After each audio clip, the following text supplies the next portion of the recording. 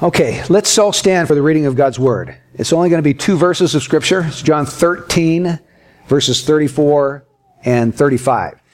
And if I lose my voice halfway through, just bear with me because I have one of those scratchy throats that probably all of you have been dealing with. So many people have this thing. But anyway, it's John 13, 34 and 35. A new commandment I give to you, that you love one another, even as I have loved you, that you also love one another. By this all men will know that you are my disciples, if you have love for one another.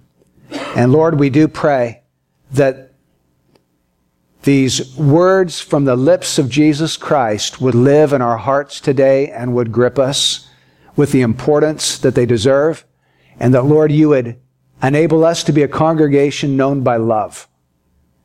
In Jesus' name I pray. Amen. Okay, you can be seated. We are in a series on the church. We've experienced 2 messages so far, and I'm just going to back up and quickly help you to see where we've come from and where we've gone.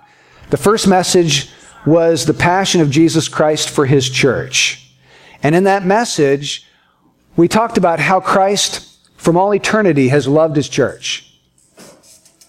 Over in Ephesians 5, 25 to 32, it says that He loved the church, He gave Himself for the church, He sanctifies the church, He's going to glorify the church, He nourishes the church and cherishes the church, and He has united Himself forever to the church.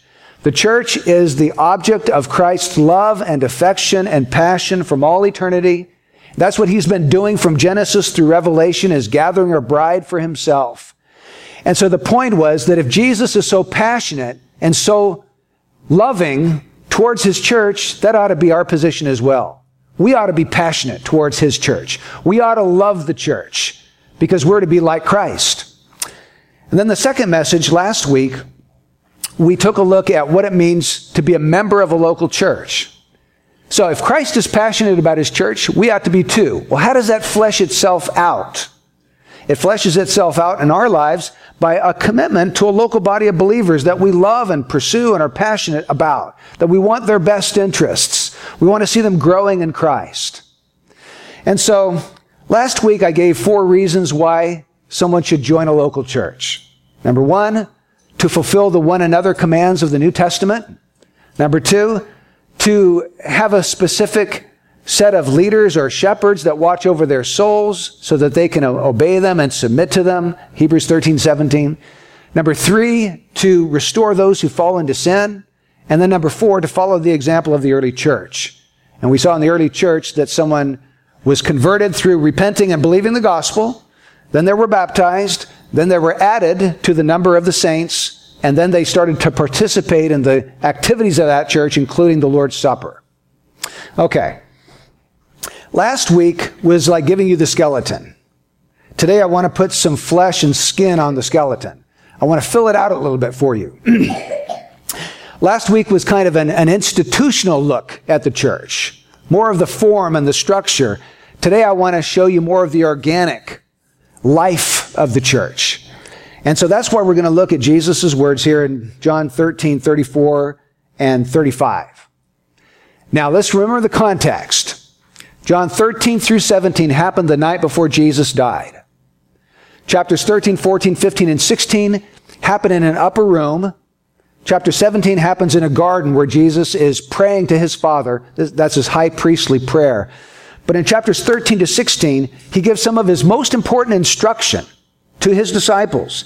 He knows He only has a short amount of time to live. He's going to the cross in less than 24 hours.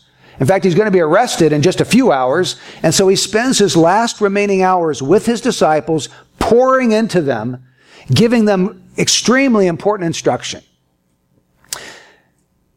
And what He tells them here in John 13, 34 and 35 is that love is the greatest mark of a disciple's maturity in Christ. Love is extremely important in the life of a Christian. And another place Jesus will say the greatest commandment is to love the Lord your God with all your heart, soul, mind, and strength. And the second is just like it, to love your neighbor as yourself. So love fulfills the law. All the law and the prophets hang on the command to love God and love other people. And so if you ever get confused about what the Christian life is all about and what we ought to be focusing on, just remember that little word, love. Love God, love people. So we love God by worshiping Him and by obeying Him.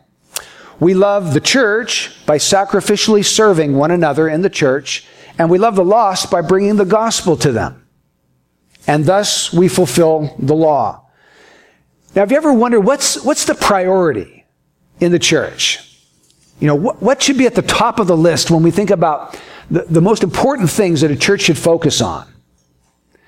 A fellow by the name of Mark Dever has recently written a book called 9 Marks of a Healthy Church. And it's a great book.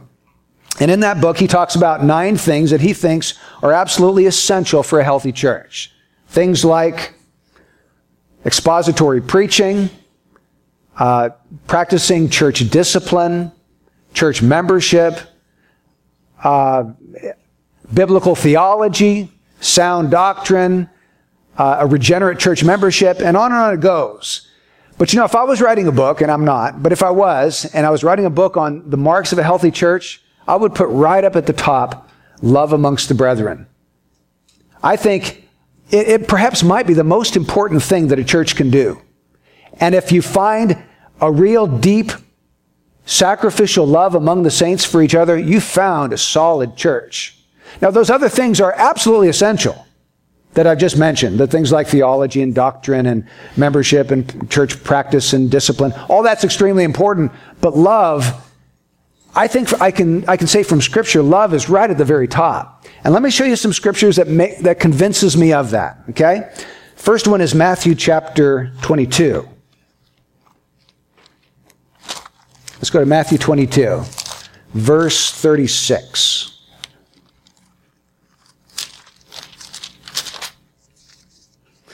Okay, a lawyer came up to Jesus and said, "Teacher, what is the great commandment in the law?" And Jesus said to him, "You shall love the Lord your God with all your heart and with all your soul and with all your mind. This is the great and foremost commandment. The second is like it. You shall love your neighbor as yourself. On these 2 commandments depend the whole law and the prophets." And we've already referenced that, but he says here, loving God, that's the great and foremost of all the commandments. Loving others is the second one. So you have number 1 and number 2.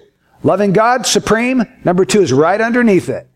And all of the Old Testament law can be summed up and fulfilled, and it depends upon these 2 commandments to love.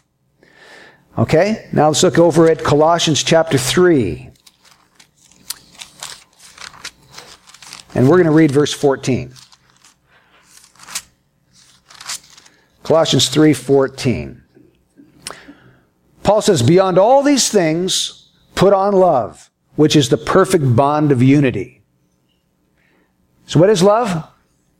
The perfect bond of unity. It's like glue. It holds the church together. Or it's like cement when you're putting bricks together. It keeps them from falling apart. So love is the perfect, and it's not just any old bond, it's the perfect bond of unity. And he starts off this verse by saying, beyond all these things, put on love. Well, beyond all what things? We'll just go back to verse 12. He tells us. In verse 12, he says, "So as those who have been chosen of God, holy and beloved, put on a heart of compassion, kindness, humility, gentleness, and patience, bearing with one another and forgiving each other. Whoever has a complaint against anyone, just as the Lord forgave you, so also should you." So when he says beyond all these things, he's saying beyond compassion, kindness, humility, gentleness, patience, forbearance, and forgiveness. Beyond all those other things, put on love as the highest, the epitome of the mark of Christian maturity that cements and holds the church together in unity. Put on love. So do you see how Paul distinguishes love as like the greatest thing that we can pursue as a church? One more. 1 Peter chapter 4. Verse 8. Well, I'm going to start in verse 7. 1 Peter 4:7. "The end of all things is near. Therefore, be of sound judgment and sober spirit for the purpose of prayer. Above all, it sounds a lot like Colossians 3:14. Above all, keep fervent in your love for one another, because love covers a multitude of sins. Above everything else, beyond all these things, the first and second of all the commandments of God. You see how the Bible distinguishes love as supreme in the life of the Christian, and especially in the life of the corporate church. So that's what makes me say, if I had to priority the marks of a healthy church, love would be right at the top. Now, as we go through John 13, 34 and 35, we're going to be asking 4 questions. Why are we to love? Who are we to love? How are we to love? And what will happen when we do love? And those questions will be answered for us right from these verses. So, first of all, why are we to love? Jesus says here in verse 34 of John 13, "A new commandment I give to you, that you love one another." A new what? Commandment. He didn't say a new suggestion, a new piece of advice, a new bit of counsel. The Lord of the church, the Lord of the universe, has given a commandment to the church. Now, in the Old Testament, God gave 10 commandments, the big 10. Jesus comes along, and Jesus gives one. One commandment. And he calls it a new commandment. He didn't say that to any other thing he said. He only said this one time, that he was giving a new commandment. So we ought to take notice when Jesus says, "I've got a new commandment for you." So this is a command. That's why we are to love one another, because Jesus Christ, the King of the kingdom that we are involved in, the head of his church, the King of glory, he has issued a command for all of his loyal subjects, whom we are, if we've born of his Spirit. We've entered into that kingdom. And this is the rule in the kingdom of Christ. We are to love one another. Now, the same one that wrote the Gospel of John also wrote 1 John. And there's something really interesting that he pens in 1 John chapter 3, verse 23. So let's notice this together. John says, "This is his commandment, that we believe in the name of his Son, Jesus Christ, and love one another, just as he commanded us." Now, did you see something wrong grammatically with that sentence? Anybody pick up on it? This is his commandment, singular. And then he goes on to give us 2 commands. That you believe in the name of his Son, Jesus Christ, and you love one another. Shouldn't he have said these are his commandments? Well, evidently not. The Holy Spirit inspired those words. What I believe is going on here is that in the Christian life, the irreducible minimum of a Christian life is faith and love. John joins those together and says this is his singular commandment to every Christian. If you were to say, what is our responsibility towards Jesus Christ? Faith in Christ. What's our responsibility towards one another in the church? Love one another in the church. And this is not the only place that the apostles tell us this. They tell us this many times throughout the New Testament. For example, Ephesians chapter 1 and verse 15. Paul there is just writing to the saints at Ephesus. And he says here, Ephesians 1:15, "For this reason I too, having heard of the faith in the Lord Jesus which exists among you, and your love for all the saints, do not cease giving thanks for you, while making mention of you in my prayers." Now, why is Paul so thankful for these people in Ephesus that he never stops thanking God for them? Never ceases. What's the reason he's so thankful for them? Verse 15, because he heard something about them. He heard 2 things. He heard of their faith in the Lord Jesus, and he heard of their love for all the saints. Faith and love. And because he heard that they had the essential marks of true Christianity, faith and love, he's thanking God. Lord, you did it again. We've got some people that you've given life to there in Ephesus. Thank you, Lord, for saving their souls. Now, we can also see the same thing over in 2 Thessalonians chapter 1, in verse 3. Very, very similar. Paul says, "We ought always to give thanks to God for you, brethren, as is only fitting, because your faith is greatly enlarged and the love of each of you towards one another grows ever greater. The exact same thing, except Paul's saying we ought to keep thanking God because your faith is not stagnant and your love is not stagnant. Your faith is being enlarged and your love is growing and increasing. That ought to be the situation here at this church, wouldn't you say? Our faith is growing and our love is growing towards one another. So the two core marks of a true child of God is faith in Jesus Christ and love. That faith demonstrating itself in love for other saints. So why are we to love? Because Jesus Christ himself has commanded that we love. And because love is an indistinguishable mark of a true Christian. Number two, who are we to love? Well, let's go back to John 13. A new commandment I give to you that you love who? One another. Even as I have loved you, that you also love one another. By this all men will know that you are my disciples if you have love for one another. 3 times. So that we would not mistake it, Jesus tells us who we are to love. One another. Now, who is Jesus talking to when he gave this command? Who is present? The disciples. Minus who? Judas is gone by this time. You have the 11 true disciples. Judas was a false disciple. So the 11 true disciples, those born into this new kingdom, this new family. And so Jesus is talking to his own people. That makes this commandment different from the old one. Remember, he says, a new commandment I give to you, that you love one another. One of the ways that this is a new commandment is that the people we're supposed to love are different from the old commandment. Now, in Leviticus 19:18, God had given a commandment in the Old Testament. And the commandment there was that they were to love their neighbor as themselves. Their neighbor. And there is a difference between a neighbor and a fellow Christian. Now, go back in the Old Testament and think about the Jews. If God said, love your neighbor, well, you start looking around, who lives close to me? Who's in my vicinity? Who do I run into? Who does my path cross with? That's my neighbor. Whether that person was a genuine child of God or not. He was his neighbor. In the new covenant, we are to love one another.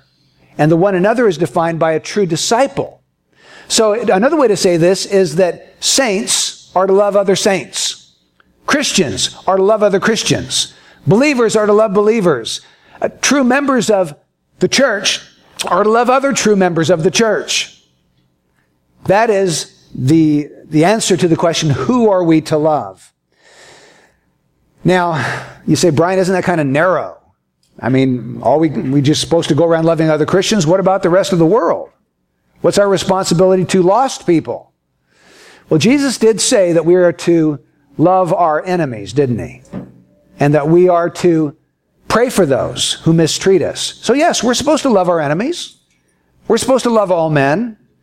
In Galatians chapter 6, Paul says, do good to all men, especially who? Those who are of the household of the faith. Yes, we love and we do good to all men. But if you have to make a choice with your time and your resources and your money to do good with, if you have to make a choice, especially do good to the household of faith. Let me show you this principle in a bunch of other passages of Scripture in the New Testament. That there is a focus upon other saints, other Christians that we are to love. Okay, so let's just run through these. And I believe Oleg's got a list of them for us. So here we go. Romans 12:10.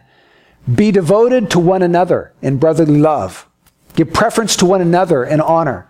Now, when Paul wrote and said, be devoted to one another in brotherly love, who is the one and who is the other that they were supposed to be devoted to? The believers in Rome, right? In Romans 1:7, he says, to those who are called as saints, beloved of God. So these are saints. These are true believers. Be devoted to those people in brotherly love. The love of brothers in a family. Okay, 1 Thessalonians 3:12. And may the Lord cause you to increase and abound in love for one another and for all people, so we don't neglect all people, but especially for one another, just as we also do for you.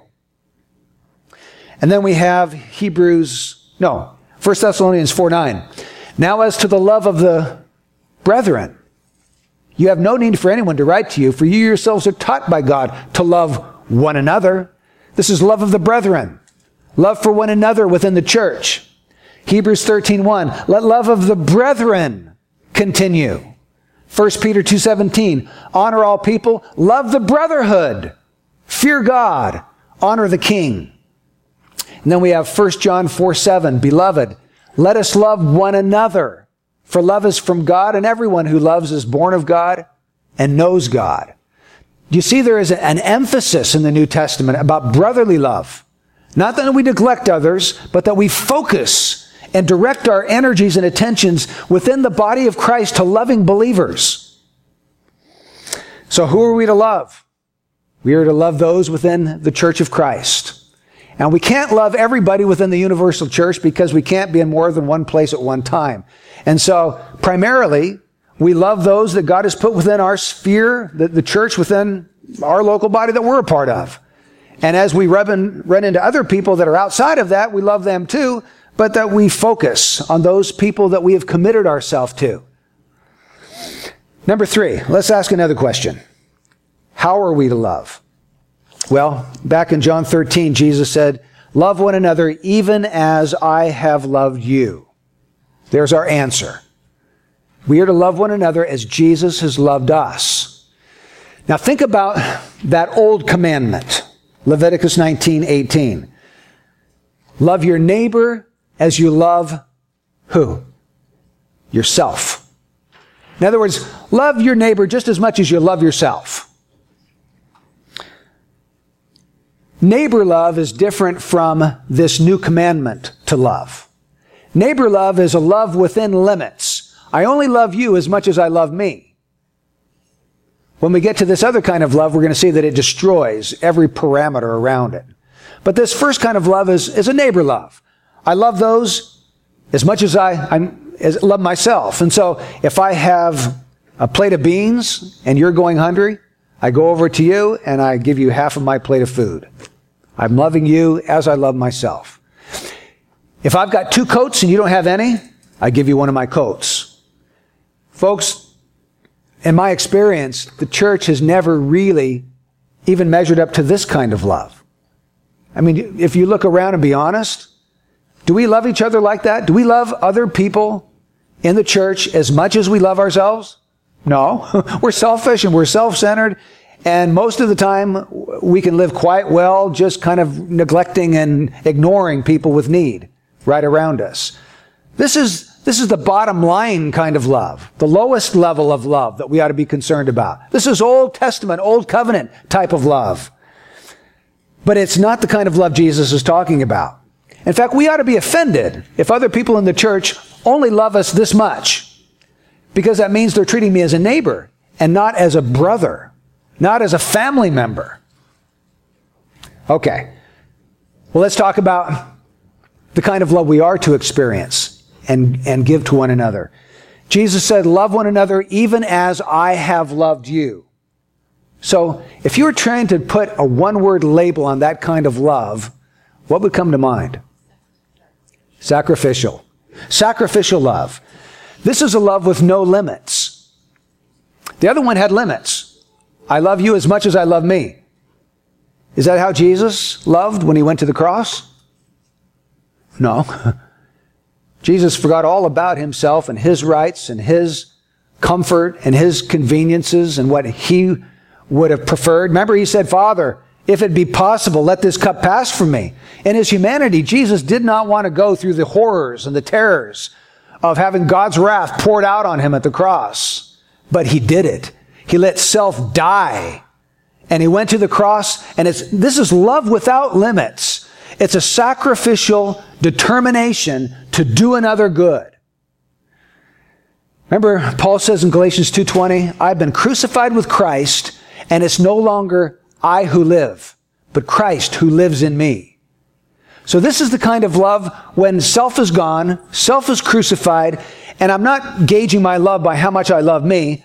Self is out of the picture, and I'm just giving you myself. I'm giving you the whole plate of food and then myself. I'm giving you all my coats. Whatever you need, it's yours because you're my brother. You say, well, man, that's a really high level of love. I don't know if I've ever had that kind of love before. Well, this love is possible through the power of the Spirit for the church of God to experience. In fact, when we go to 1 John chapter 3, we're going to find out that John is instructing the church to love just like Jesus loved. Look at this, 1 John 3:16. We know love by this, that he laid down his life for us, and we ought to lay down our lives for the brethren. Look around at people in this room. Would you die for those people? Would you take a bullet for them? That's the kind of love we are to have for each other, willing to lay down our lives for each other. See, Christianity is not just this light, frivolous little thing. Christianity is intense.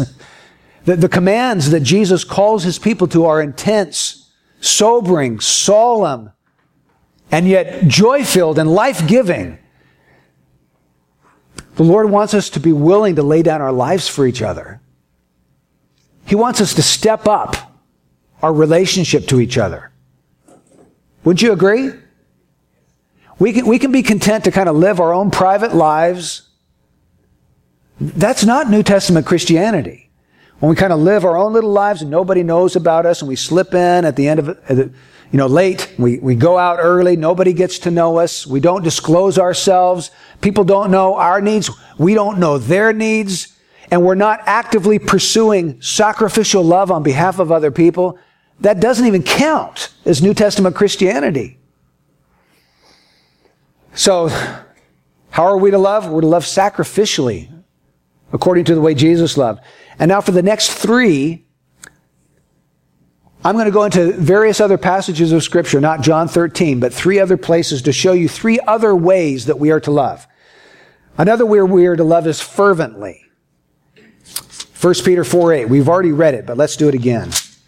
So Peter says, above all, keep fervent in your love for one another, because love covers a multitude of sins. And then in the same letter, 1 Peter 1, verse 22, he says, since you have in obedience to the truth purified your souls for a sincere love of the brethren, fervently love one another from the heart. Now, we understand that word fervent? To do something fervently? The word is used sometimes of water that you bring to a boiling pitch, this roiling boil, or of something that is hot and glowing and on fire and burning. Or sometimes it's used of an athlete who is straining every muscle and every nerve as he's racing towards the goal to win the prize. So this isn't some light little love that we can take or leave. This is something, well, we talk about being on fire for God. He's talking here about being on fire for the church. Boiling in your love for the church. This describes a person who's thinking about members of the church and how he can show them active love, sacrificial love. So we are to love fervently. Thirdly, we are to love genuinely. And in Romans 12:9, he says, let love be without hypocrisy. Abhor what is evil, cling to what is good. Let love be without hypocrisy. So, he's saying don't fake this love. You're not to have some kind of a phony love. You're not to put on a mask and pretend to love and then take your mask off when you leave the gathering of the saints and then start backbiting and gossiping about that person that you pretended to love in their presence. He says, let it be genuine. This is to be sincere, real love that comes from the heart. And then a fourth aspect of this love, it's to be practical. Listen to how John puts this in 1 John 3:17 and 18. But whoever has the world's goods and sees his brother in need and closes his heart against him, how does the love of God abide in him? Little children, let us not love with word or with tongue, but in deed and truth. How often or how easy it is to tell someone, I love you, brother. Have you all done that many times in your life? Hundreds of times? do we really love each other? He says, don't do it just in word or tongue. Do it in deed and truth. And the example he gives is a person who has these world's goods. In other words, he's got money, he's got possessions, but he closes up his heart. He sees his brother in need, and he doesn't do anything to help his brother. He said, that's not love. How does the love of God abide in a person like that? It doesn't. The love of God expresses itself through giving sacrificially. So this is the kind of love we are to have for one another. Sacrificial, fervent, genuine, and practical love. This is the kind of love where in Hebrews 10:24, the author says, consider how to stimulate one another to love and good deeds. And then he says, not forsaking the assembling of ourselves together, as is the habit of some, but drawing together all the more as you see the day approaching. Okay. He says, consider how to stimulate one another to love and good deeds. When's the last time before you came to a gathering of the church, you sat down and you just considered? That means to think about. You took 5 minutes to think about various people you know that you were going to see when you gathered with that church. And you spent a few minutes in prayer. Lord, how can I encourage that person? How can I stimulate that person to love and good deeds? I know I'm going to see them. Give me something that I can encourage them with and stimulate them with. You see, this kind of love requires that we not go on being self-absorbed, which is our natural tendency, isn't it? It's mine. I'll tell you right now, I'm a selfish person. I naturally am self-absorbed with my thoughts.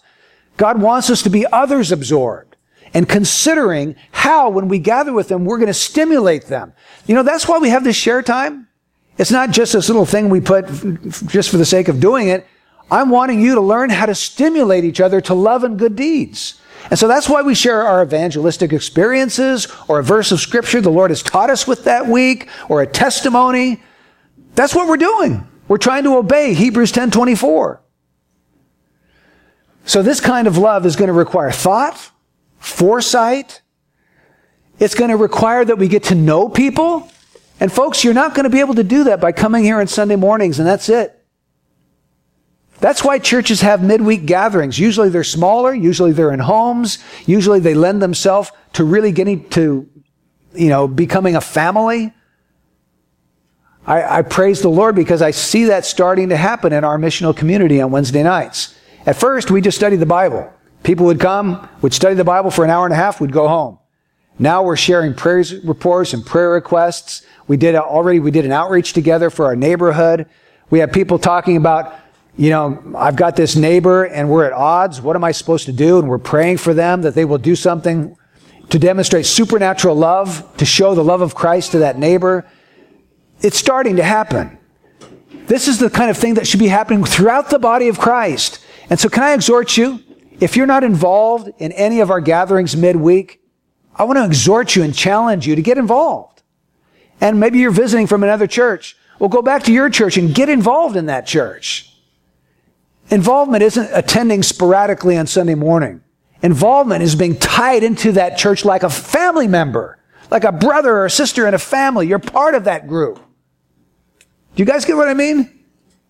Okay. So practically, another way to show love practically is to open up your home and have people in. Hospitality. When's the last time you had someone from this church over to your home to have dinner with you? Folks, that ought to be happening. Not just people from church, but also people from your neighborhood that are lost. What a great way to do evangelism. Just have them over for dinner and ask them about themselves. And eventually they're going to start asking about you. And when they ask you about you, you tell them the truth. You tell them that you're a Christian and that you love Christ and He's changed your life. How simple can it be? But I'm getting off the subject. I didn't want to talk about evangelism today. Open up your home and have other brothers and sisters in, especially if you look around this room and you say, there's a lot of people here I don't really know. Well, that's a shame. Look how many people we've got. 25, 30, 35 people in this church. We ought to know each other well. So this is a challenge again to you. Get to know each other. Commit yourself, not only on Sunday, but to a smaller group during the week. Number 4, the fourth question, what's going to happen when we do love? Well, Jesus said In verse 35, by this all men will know that you are my disciples if you have love for one another. He didn't say that they're going to know we're Christ's disciples by our Christian t-shirt or the cross we wear around our neck, right? Or our scripture bumper sticker that we've got on the back of our car. Or the fact that we've got orthodox doctrine, or we hold to the Westminster Confession of Faith, or that we can speak in tongues, or that we can heal people. I mean, there's all kinds of things that we try to emphasize. Jesus said, this is what I want you to focus on. Love each other. And if you really do that, the world's going to take notice. What's going on here? I've never seen this kind of love ever in my life. And if that's not happening, shame on us as a church. We need to repent. We need to repent. If we are not acting out this kind of love, this is a command of the head of the church. We have no right to neglect this. Do you believe that? So, all men will know you are Christ's disciples if you love other members of the church, which means that other lost people ought to be able to see love in action when the church gathers.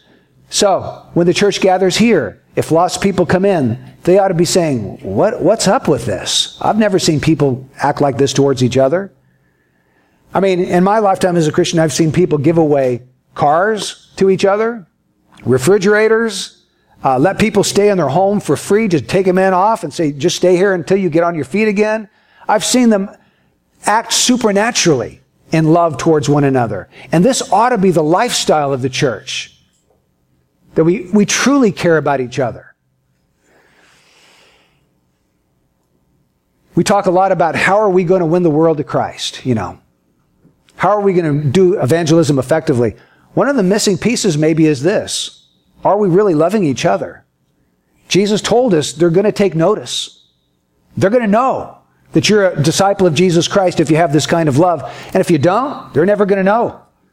I'm not saying they're going to be saved simply by watching a demonstration of love, but I am saying that can pique their interest to where they want to know more about the message you believe and give you an opportunity to share the life-giving gospel of Jesus Christ.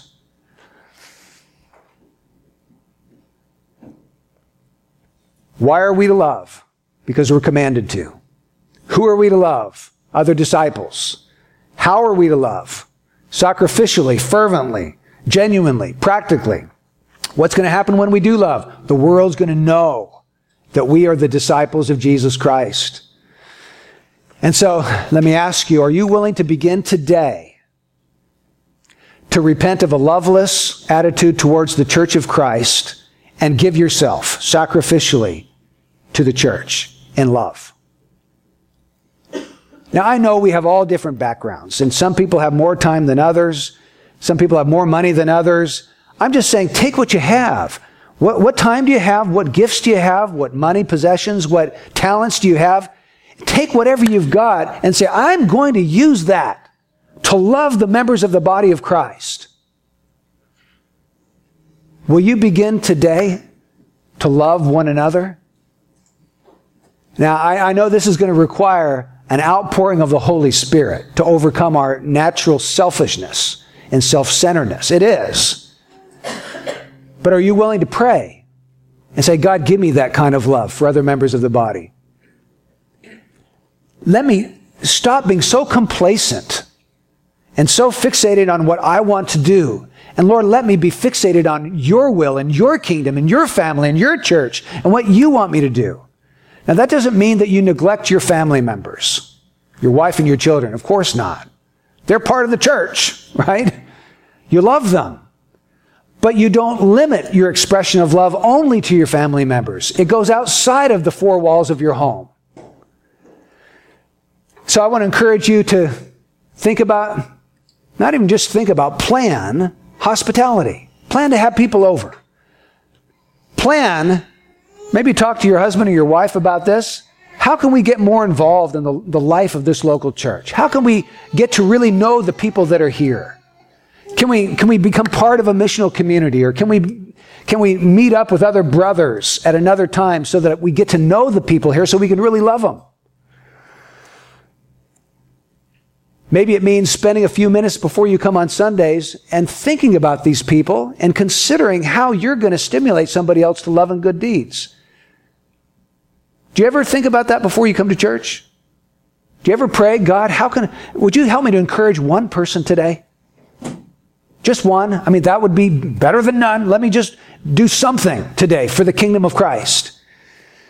What about calling people throughout the week?